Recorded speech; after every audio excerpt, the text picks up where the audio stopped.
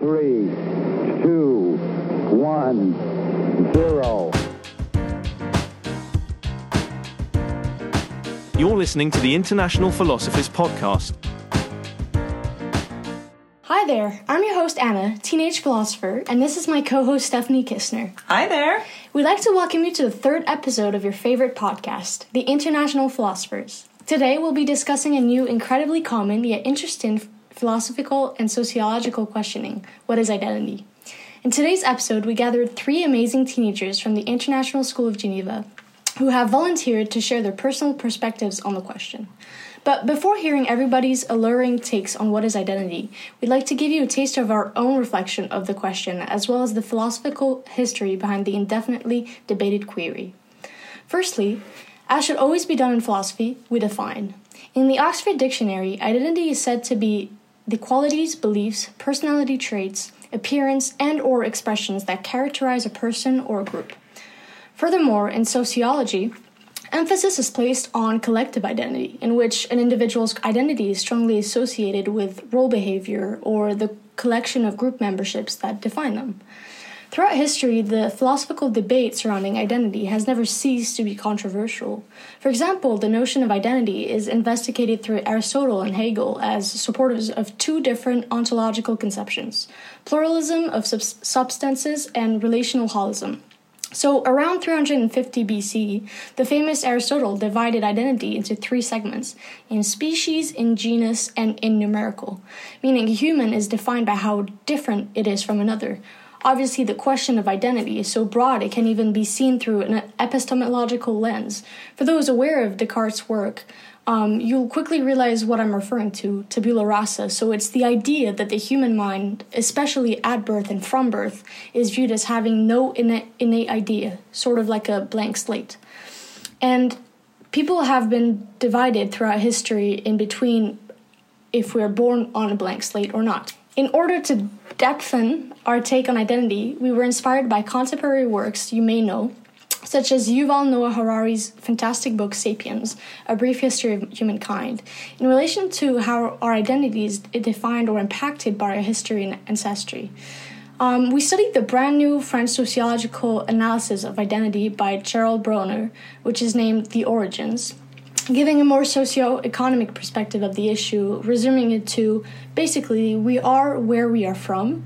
Obviously, in today's diverse societies, many factors have come to gain value to one's identity, such as sexuality, gender, race, ethnicity, religion, culture, or even socio-economic background, and those play a huge role in today's politics. And thanks to our questioning on the issue, we were able to come up with inspired questions such as, why are we the way we are at the root, or how does our knowledge impact who we are? Does our environment change or impact who we are?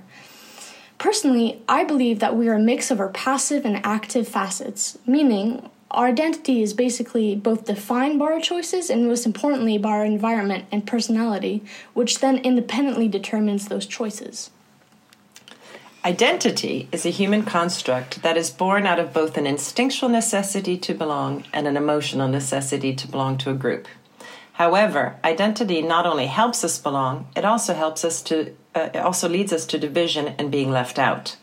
Throughout history, and in today's increasingly divisive world, much due to the technology today that was supposed to bring us together with social media, identity is about whether you belong to the group of power, if you are a have or have not, and we have wielded identity into something further. It isn't about who you are, but what you have. And if you don't have, then you haven't done what you needed to do. And thus, who are you anyway?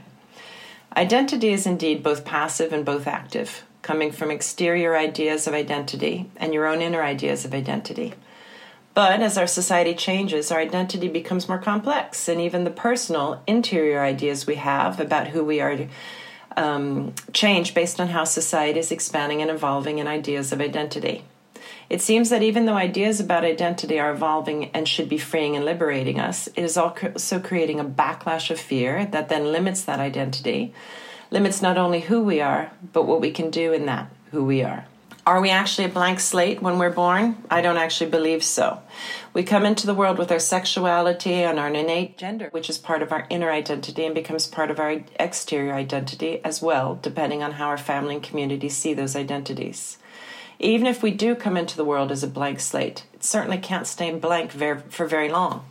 Even though we aren't born with the language, that's our next podcast episode discussion, to verbalize and understand our identity, we can certainly start feeling that exterior placed identity, and thus we start feeling our interior placed identity. We know that babies are labeled often right away as boys or girls, often as cute or ugly, difficult babies or easy babies. And as we grow up, that just simply continues. As children, we pick up on our parents' prejudices, whether they're unconscious or conscious, and those then become part of our passive identity until we start, hopefully, making our own decisions and choices about our identity. However, how truly our own are those decisions? With our instinctual and emotional need to belong, how many of us really make decisions about who we are, about our identity, without any external influence? Even when we make decisions and choices about who we are that go against our family and community, culture, religion, or other identity, is it because that is our identity, or are we merely trying to rebel against the exterior identity, which means we're not really making that identity choice on our own? And worse, people often can't live their natural identity, such as our sexuality, when that goes against mainstream identity, because it can be a great risk for us. We might risk losing our family acceptance, our community, our livelihood, and even our lives.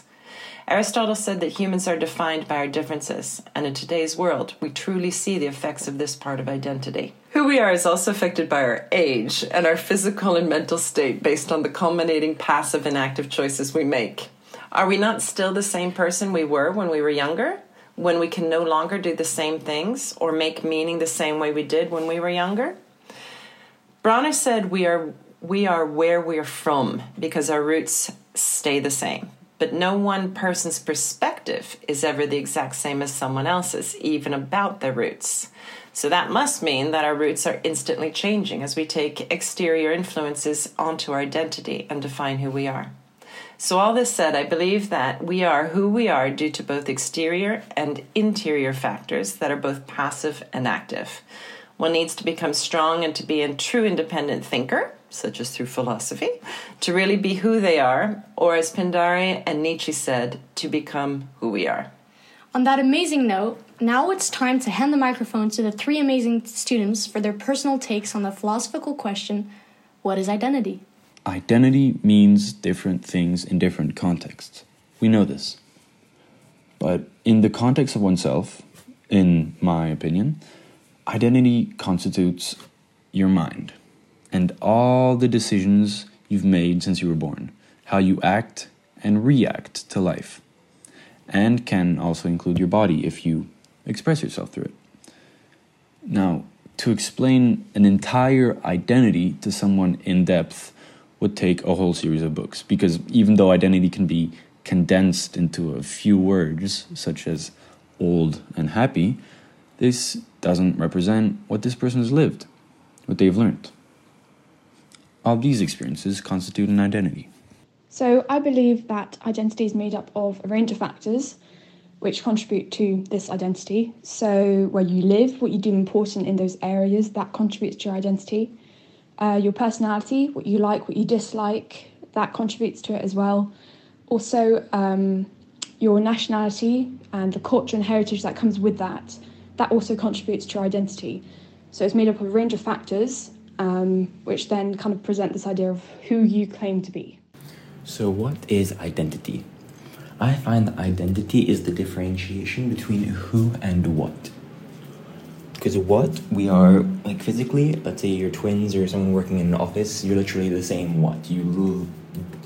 As twins, you're genetically the same, so you're identical. In the office, let's say you have the same uniform, so you're the same what. But identity defines who you are, and it differentiates you from other who's. Essentially, it's something that you discover about yourself, your own identity, and that you build on, that you remodel, that you shape along your lifetime.